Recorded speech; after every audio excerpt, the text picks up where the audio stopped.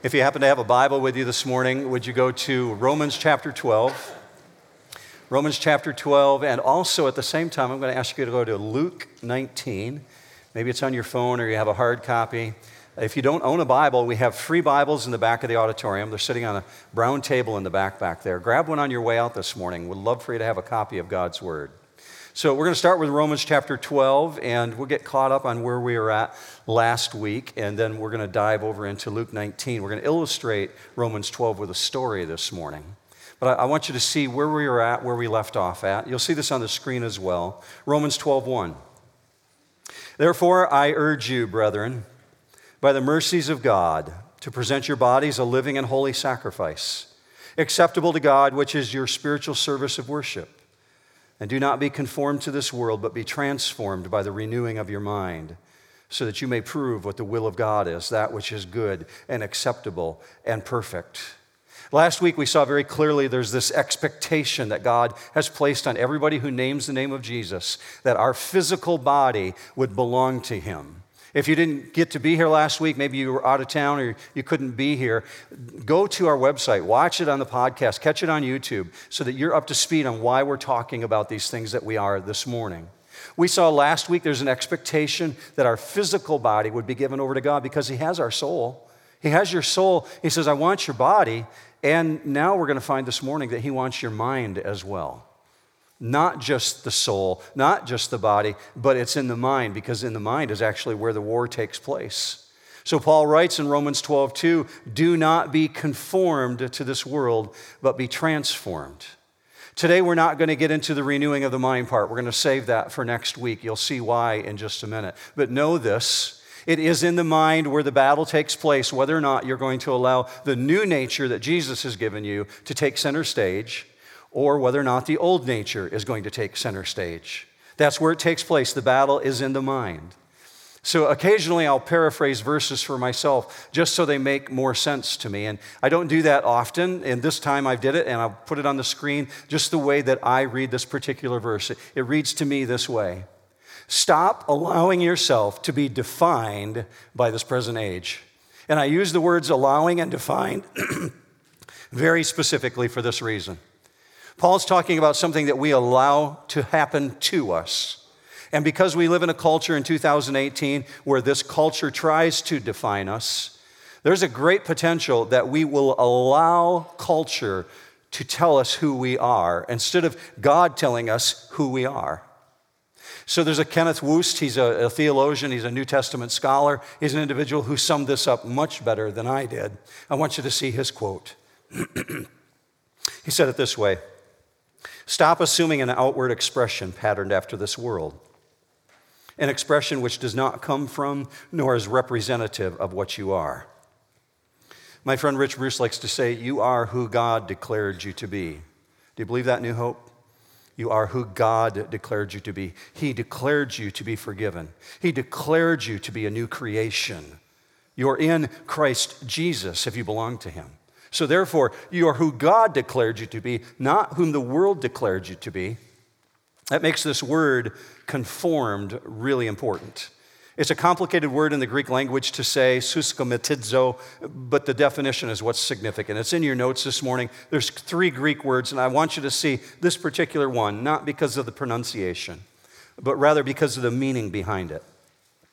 What it's talking about is this outward expression of something that's not true of who you are inside. And it was used of individuals who were mask makers. If you needed to masquerade, perhaps you'd been invited to a ball or to a party and you wanted a mask for the party, you would go to this individual who could form a mask for you. Well, suskometizo is talking about that very thing, to fashion something that's like, but it's not really the original. It's conforming to the pattern. So here's a hard reality. There's the potential that you and I could be putting a mask on, putting on an act. And Scripture says, stop doing that. Stop masquerading as something that you're not. God declared you to be something. Why are you trying to put on a mask that makes you look like you're something else? And the hard reality is this. The verb that's used here in the Greek language is passive, meaning the conforming is something we allow to happen to us. We allow because of the outside pressures, the friend circle, the social circle that we hang out with. That's something we might allow to have happen to us. So Paul, as I said last week, is like this uncle. Comes alongside you, a good friend who would say, stop pretending you're something that you're not. Take the mask off. Let people see who you really are when you're not that one. Let them see what God declared you to be. So I'm asking this question as we go into this story this morning. Is there evidence that my life is being transformed? That I'm not being conformed to the world, but rather transformed? And I'm going to give you some evidences to see that in your own life by asking these questions. What does transformation look like? How does God define transformation? Well, it's best illustrated in this particular story I want to take you into in Luke chapter 19. And it's the story of Zacchaeus. Many of you grew up in church and you've heard his story, but I'm wondering if perhaps you've never seen it through the lens of details you're going to get this morning. But let's go into Luke chapter 19, and we're told this about Jesus in verse 1. He entered Jericho and was passing through. And I stop right there because Jesus is on his way into the new city of Jericho. As you read the Bible, it can be very confusing because there's two Jerichos. And it may say in one sentence, he's leaving Jericho and he's entering Jericho. Well, the old Jericho was condemned by God, told that they would never rebuild again. And so the Roman Empire built the new city of Jericho right next door to it. New foundations. And the Herodian Empire, all the King Herods that followed, they kept pumping money into it over and over again. And this became quite a world strategy center. It was actually known as the Wall Street of Judea. This is a very, very wealthy town. And in the eyes of the Roman Empire, this is a cash cow for their empire. It's well known for its commodities, grew lots of dates and figs. The rose gardens were world famous. And the balsam groves, you could smell them from miles away before you ever got to the city. And it's surrounded by gorgeous palm trees. So this is a place where people wanted to be because it was exotic. It was known as a resort town. Lots of swimming pools there. The temperatures were very moderate, never too hot, never too cold. So King Herod actually kept a mansion there. This is a place where the movers and shakers and the successful business people wanted to be. If you're thinking Beverly Hills, you've got the right image in your mind. Mansions dot the hillside. And all of this combined to make Jericho one of the greatest taxation centers in the ancient world. Well, that helps us understand verse 2. Verse 2 says, and there was a man called by the name of Zacchaeus. He was a chief tax collector, and he was rich. I use his Hebrew name because Zacchaeus is actually his Greek name. Zacchaeus is the name that everybody in the community knew him as. And Zacchaeus, we're told, is plusius. According to that second Greek word you've got, he's abounding with wealth. So Dr. Luke uses this word really intentionally because he has prosperity in a way that most of us don't understand. He's not only a financial planner, he's not only a financier, he's not only a banker, but he owns the whole entire operation. So when you think of an individual like this, you might be thinking of a hedge fund manager in our current world. He's got the Gucci shoes, he's got the Rolex watch, he's got the Armani suit. He's an individual who has jewels that sparkle in the brilliant Mediterranean sunlight. And if he's got a camel, it's a Lamborghini. He only has the best. So let's go to the next verse. Verse 3, Zacchaeus was trying to see who Jesus was and was unable because of the crowd, for he was small in stature. So walking in the midst of a crowd is a really dangerous thing for him physically. Not because he's short. Some of you grew up knowing that story. Zacchaeus was a wee little man, and a wee little man was he. Some of you have never heard it before, right? You think it's written by a guy from Ireland. Zacchaeus was a wee little man, and a wee little man was he. He climbed up in a sycamore tree to see what he could see. Now, people take pity on him because of his stature and his height. That's not the reason it was dangerous for him to go out into the community. The reason it was dangerous for him is that everybody in the community would take their opportunity to kick and shove and push and insult him because he's a tax collector. And he's a tax collector for Rome. And so they would take out their revenge upon him. And if he didn't have his Roman detachment with him to protect him, he's in great danger when he goes out into the community. So the story is telling us that Zacchaeus is racing around so that he can catch a glimpse. Apparently, he's not the type to be easily stopped. He's jumping and he can't see over people's shoulders. So he wants a view of Jesus. It's not in his personality to give up. So he keeps pushing. And with each disparaging comment he hears, with every kick, with every push, with every shove, he quietly plots another way to bring revenge against these hideous people who keep punishing him. I have revenge. I can just raise their taxes. But the more he taxes them, the more they hate him. He knows what he's doing is wrong, but he doesn't care. Now, in the Middle East, a detail you might not know, is very uncommon for an adult man to be running. Children, yes. Individuals who are training for the Roman games, absolutely. But not for a wealthy government official. He could hire people to run for him. Besides, his robes would get in the way. So really, really uncommon for him. But regardless of the spectacle he's making of himself, he's running around without wasting a moment. He sprints ahead of the crowd because he wants a glimpse of this extremely famous individual that everybody is talking about. He's drawing these massive crowds. So he climbs a tree that's on the midst of a roadway. Scripture says a sycamore tree.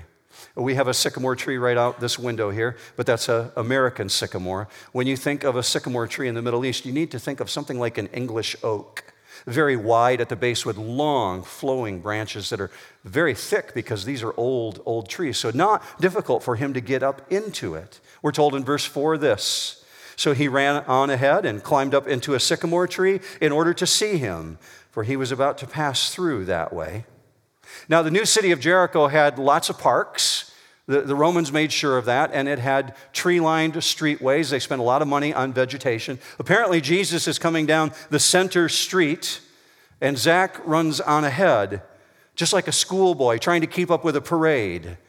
This undignified behavior by this government official is betraying something. There's more than curiosity going on here.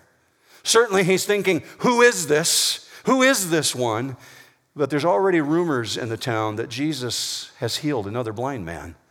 Because if you go back to Luke chapter 18, you find that coming into the city of Jericho, Jesus has just encountered Bartimaeus. And as he leaves the city, he's going to go to Lazarus' gravesite and raise Lazarus from the dead. So the rumors are wild throughout the town that Jesus has just performed another miracle. But there's taxes to collect. Well, those can wait. Silently pondering, how wealthy could you be if you had the kind of powers that Jesus has? So Zacchaeus finds himself up on a tree limb, looking down upon this street as this parade of people moves through. Everybody wants to be near Jesus. And it's in this moment that Jesus locks eyes with him. Go with me to the next verse. Verse 5. When Jesus came to the place, he looked up and said to him, Zacchaeus, hurry and come down, for today I must stay at your house. And he hurried and came down and received him gladly. The word today that Jesus uses here is actually saying, I want to be an overnight guest in your house. I'm not just coming over for lunch. I'm going to come and stay with you. We're going to have a sleepover at your home.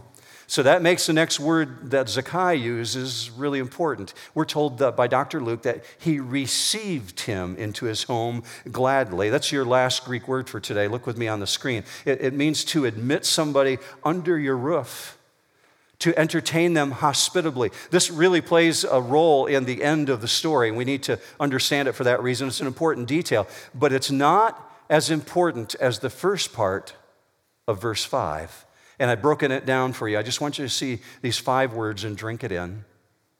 When Jesus came, he looked.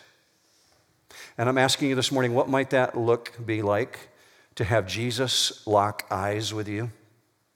Physically, to stare at you? Most of you in this room who are believers in Jesus, you've had this moment spiritually. You've known God to look upon you, to call you, and you responded in faith to Jesus. You understand that. You know what it is to have God turn his attention towards you. So Zacchaeus having the stare down with Jesus, what might that be like? Here's why I emphasize this for you. Jesus is ready to be in this man's home before Zacchaeus repents. He's the hated guy who's up on the tree limb. And before he even knows Jesus, he's just curious about Jesus, and he wants to know more about what's going on. And before Zacchaeus repents, Jesus wants to be in his home. This is what's remarkable to me. I think it's Jesus' non-judging acceptance, his kindness, that very likely triggers the repentance. But that's later in the story. What comes first is scandalous. Scandalous grace. And can you say grace with a capital G? Because you've got a guy that society doesn't want anything to do with. I'll show you that in just a moment. But Jesus is extending grace to him. And he's not excusing his faults, but he's cutting right through his faults. Why, of all people, Zacchaeus? Jesus could be any place. He's the most popular person in the nation. Thousands of people want to be in his presence. He could stay at any mansion in Jericho, but he chooses this guy. Hebrews 4 gives us some insight into this. Let me show you, I think, why he wants to stay there. Hebrews 4:12. God, we're told, is able to judge the thoughts and the intentions of the heart. And there is no creature hidden from his sight, but all things are open and laid bare to the eyes of him.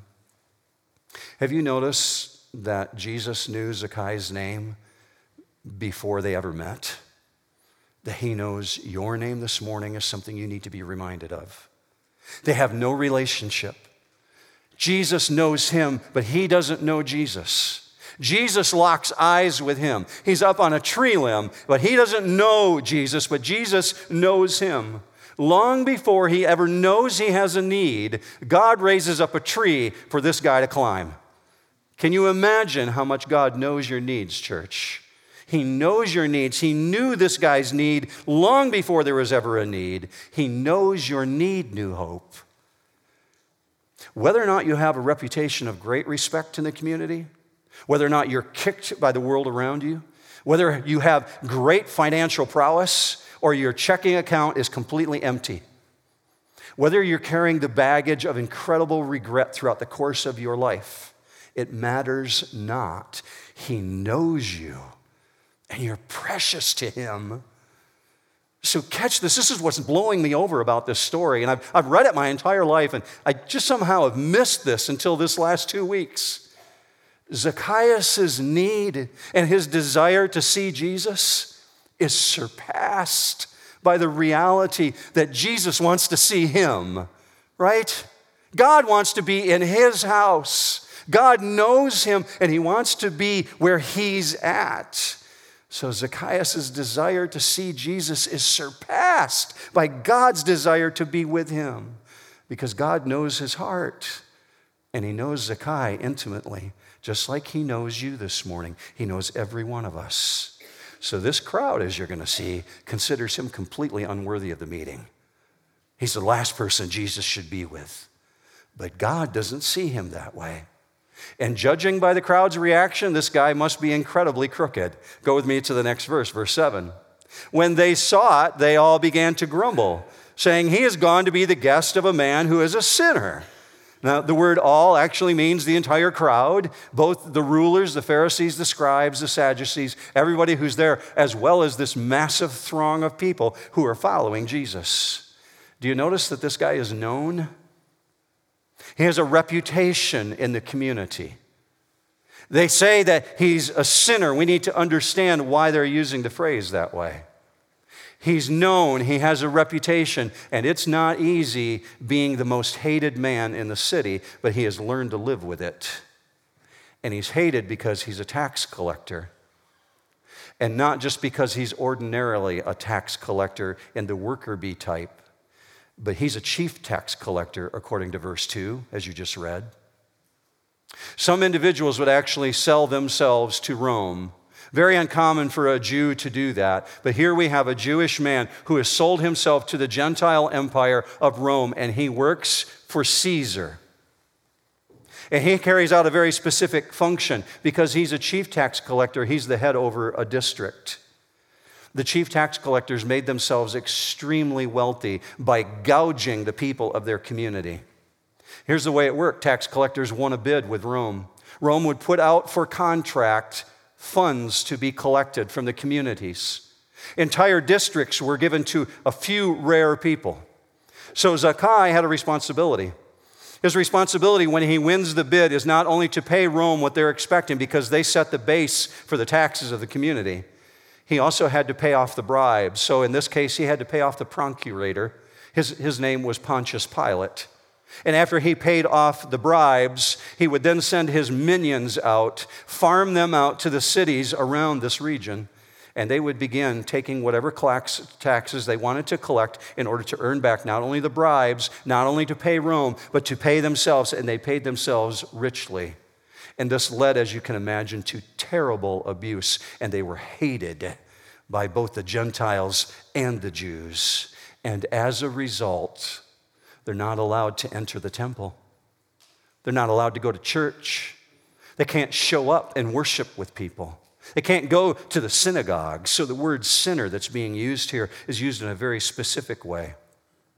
Let's look at it through the lens of the first century person. Implicit within the statement of the Pharisees and the scribes and the Sadducees is this thought that you would not only obey the law, all the commandments, but that you would keep the traditions. And the traditions required that you would perform certain purification rites. And if you didn't keep up the purification system, you had to separate yourself from all those who did keep it. To be associated with somebody who was impure was the height of sin. To be refused into the temple, that meant you could never bring a sacrifice. You could never go before the priest. You could never atone for your sins. You couldn't deal with all the sin in your life. So this is the guy whom Jesus, this guy is dripping in sin. Jesus says, I'm going to come over to your house, and you and I, we're going to hang out together. First century table fellowship, it meant something more than just you and I going to Qdoba together. It actually meant there's an approval of this person. So that's why the crowd responds the way they do, because no single action that Jesus has taken here, no single action apart from actually participating in this guy's sin, no single action could have broken the wall of separation more dramatically than what Jesus is doing here. So question for you. If Jesus is coming over to your house for dinner and he's going to spend the night, what kind of a dinner party do you put on for Jesus when you can't invite the church crowd? See, his friends, they don't go to church. That's not who they hang out with. And sure, you're going to invite your friends over. You're going to say, you guys, you want to come to my house? You won't believe who's coming for dinner. I can't just wait for him to get there. You want to come and hang out with us? See, now prior to this moment, inside his extravagant home, you would hear the clinking of gold coins and silver. You'd hear the clatter of china. But there's an incredible emptiness in his heart because he's not allowed into the temple. So on Shabbat, Saturday, when everybody empties the streets and they all show up at the temple or at the synagogue, he's alone with the tumbleweeds. Everybody else is together, but he's left to count his money. And there's this incredible emptiness within him. He can't go to the celebrations. He can't go to the festivals. So check this. The friends that he's keeping company with, they're not from the local synagogue. They're the party crowd, right? You look in the window of his home, you're going to see things on his computer screen you ought not to see. You can be sure there's more Roman togas in his closet than there are Bibles sitting on his desk. In other words, Jesus isn't going to a potluck at the First Baptist Church of Jericho, right? That's not his destination. Go with me to the next verse. There's a transition that takes place here between 7 and 8. Apparently, they show up at his house. Verse 8, Zacchaeus stopped and said to the Lord, Behold, Lord, half of my possessions I will give to the poor, and if I have defrauded anyone of anything, I will give back 4 times as much. This word stopped in the ancient language actually means stand. Michael just talked about taking a stand and driving your flag in the ground, standing for Jesus. You've got that image in your mind. That's what's going on here. They're apparently sitting at the dinner party. Everything stopped because the host, the main guy of the house, who's got all this incredible wealth, stands and he's making a proclamation in this moment. Jesus, you guys, we turned down the music. Everybody listen up. Please stop eating for a minute. Jesus, if I've defrauded anyone, and immediately everybody's thinking, if, right? We know what you are, man. If I've done that, I'll pay back $4 for every dollar I've taken. Can you imagine a faster way to silence the noise in the dinner party? People are looking at Jesus. People are looking at Zacchaeus. People are looking at Jesus like, what just happened here? Because they know who he is. They know his reputation. Let me take you to the Old Testament. It might give you a little insight into the detail of what's going on here. Numbers chapter 5 says this, Then the Lord spoke to Moses, saying, Speak to the sons of Israel. When a man or woman commits any of the sins of mankind, acting unfaithfully against the Lord, and that person is guilty, then he shall confess his sins which he has committed, and he shall make restitution in full for his wrong, and add to it 1/5, that's 20% if you're math challenged, and give it to him whom he has wronged. Okay, I get that. That's the Old Testament. They're living under a period of law during this time. Jesus hasn't died. All the Jews are participating in the law still. But this right here, he's talking about 4 times the amount that he's taken. And the Roman law made no such demand of him. It's as if to rein in all this sin that's been dripping from his life so that he can testify to the transformation that's taken place here. He's met Jesus. Jesus says, I'm coming to your house to stay. I want to be an overnight guest. And something has happened between the invitation of he received him gladly and Jesus is in the house voluntarily, besides giving half of his wealth to the poor. He's going to pay back 4 times whatever he's taken. 4 times? I would love an IRS guy like that. There's nothing making him do that except the love of Christ compels him. So watch Jesus' response in verse 9. And Jesus said to him, Today salvation has come to this house, because he too is a son of Abraham. For the Son of Man has come to seek and to save that which was lost. This is a dangerous verse. A lot of people have misinterpreted that over the years. They look at it and see, okay, this guy exchanged his goods. Jesus says he gets salvation. That must be how it works. It must be that you can pay. Maybe if I do enough good things, then God's going to like me. He's going to say that about me. If you're a person who understands grace, you know that that part's not true. Possessions and how we use them is a major indicator of spiritual condition. There's no doubt that he's cheated people. 4 times the amount is incredible, way more than what the law is telling him to do, which tells you this guy is dripping in guilt. He feels the weight of what he's done. The transformation process is begun right before your eyes, and how do you know? Well, the evidence is in the fruit. Scripture compels us that way. You remember Luke chapter 3?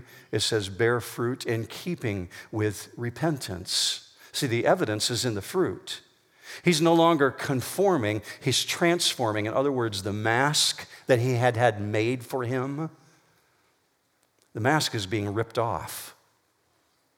There's no longer a conforming to the ways of the world. There's a transforming, there's a renewing of the mind taking place in this story, because Zacchaeus knows his own heart. You know your heart this morning? Nobody knows your heart like you do, other than God. Zacchaeus knows his heart, and he understands in his case what's getting in his way, and it's money. For you, it may not be that. It might be a relationship issue. It might be pride.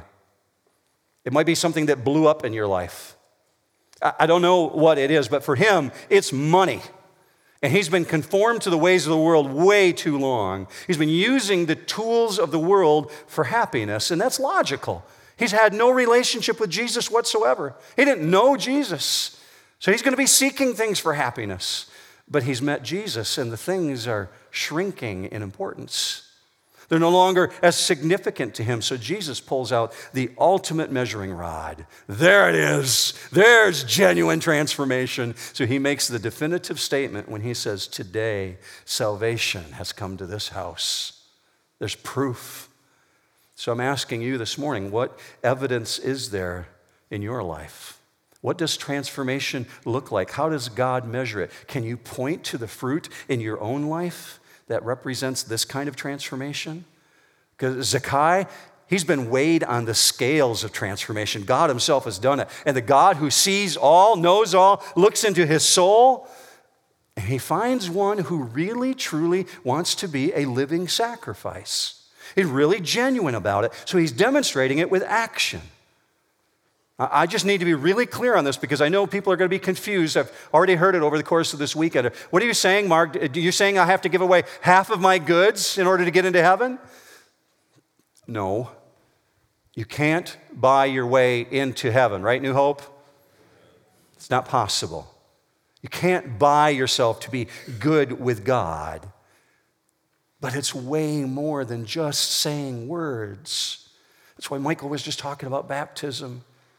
We take a stand for what we know God has called us to do.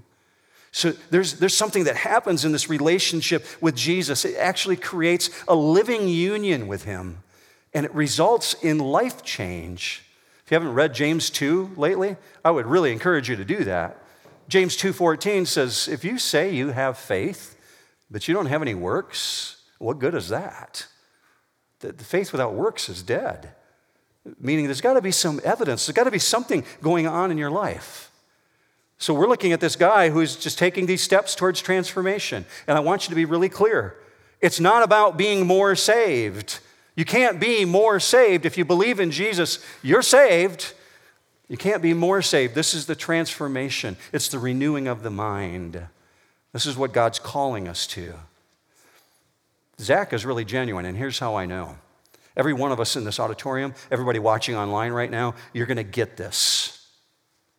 Rarely are there items in our life that are more precious to us, save our family. And in some cases, that's not true. Rarely are there items that are more precious to us than that which we acquire through the efforts of our work. For this guy, every single day, scratching, clawing, trying to make one more day of income. And he's poured his life into achieving it. He's rejected all of society at the risk of his own health so that he could have the things that he has. And in this moment, he is willing to surrender the very thing he's given his life to acquiring. Wouldn't you say that's true transformation? Isn't that what Paul's writing about in Romans 12? There's something that has absolutely changed in his life. So Romans 12 says this, do not be conformed to this world, but be transformed by the renewing of your mind. We'll get into that next week. This is Zacchaeus' story. He's not saved because he promised Jesus he would do good works. That's not what this is about. I'm sure, based on what Jesus has just said, you're going to meet him in heaven one day. And the reason that will happen is because both you and he recognized who Jesus is and confess him as Lord and Savior. You notice as you read the story, he called him Lord, capital L, Lord Kyrios.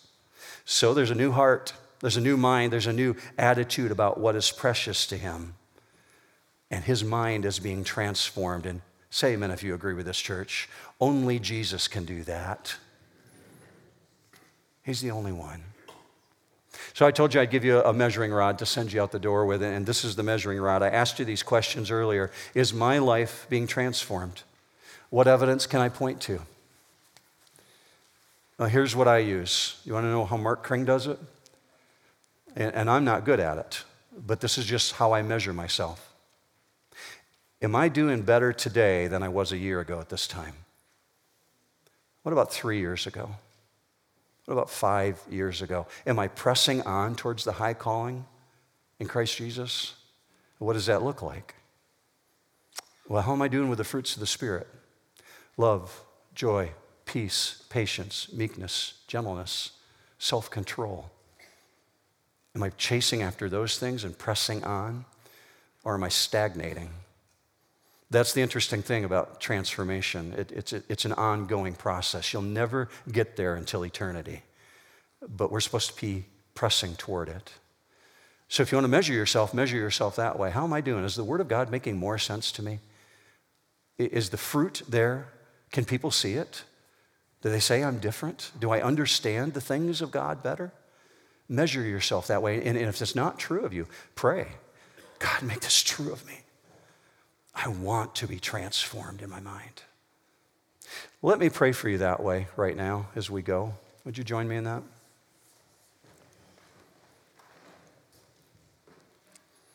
Father, I thank you for every single individual that has been willing to be here on this rainy morning.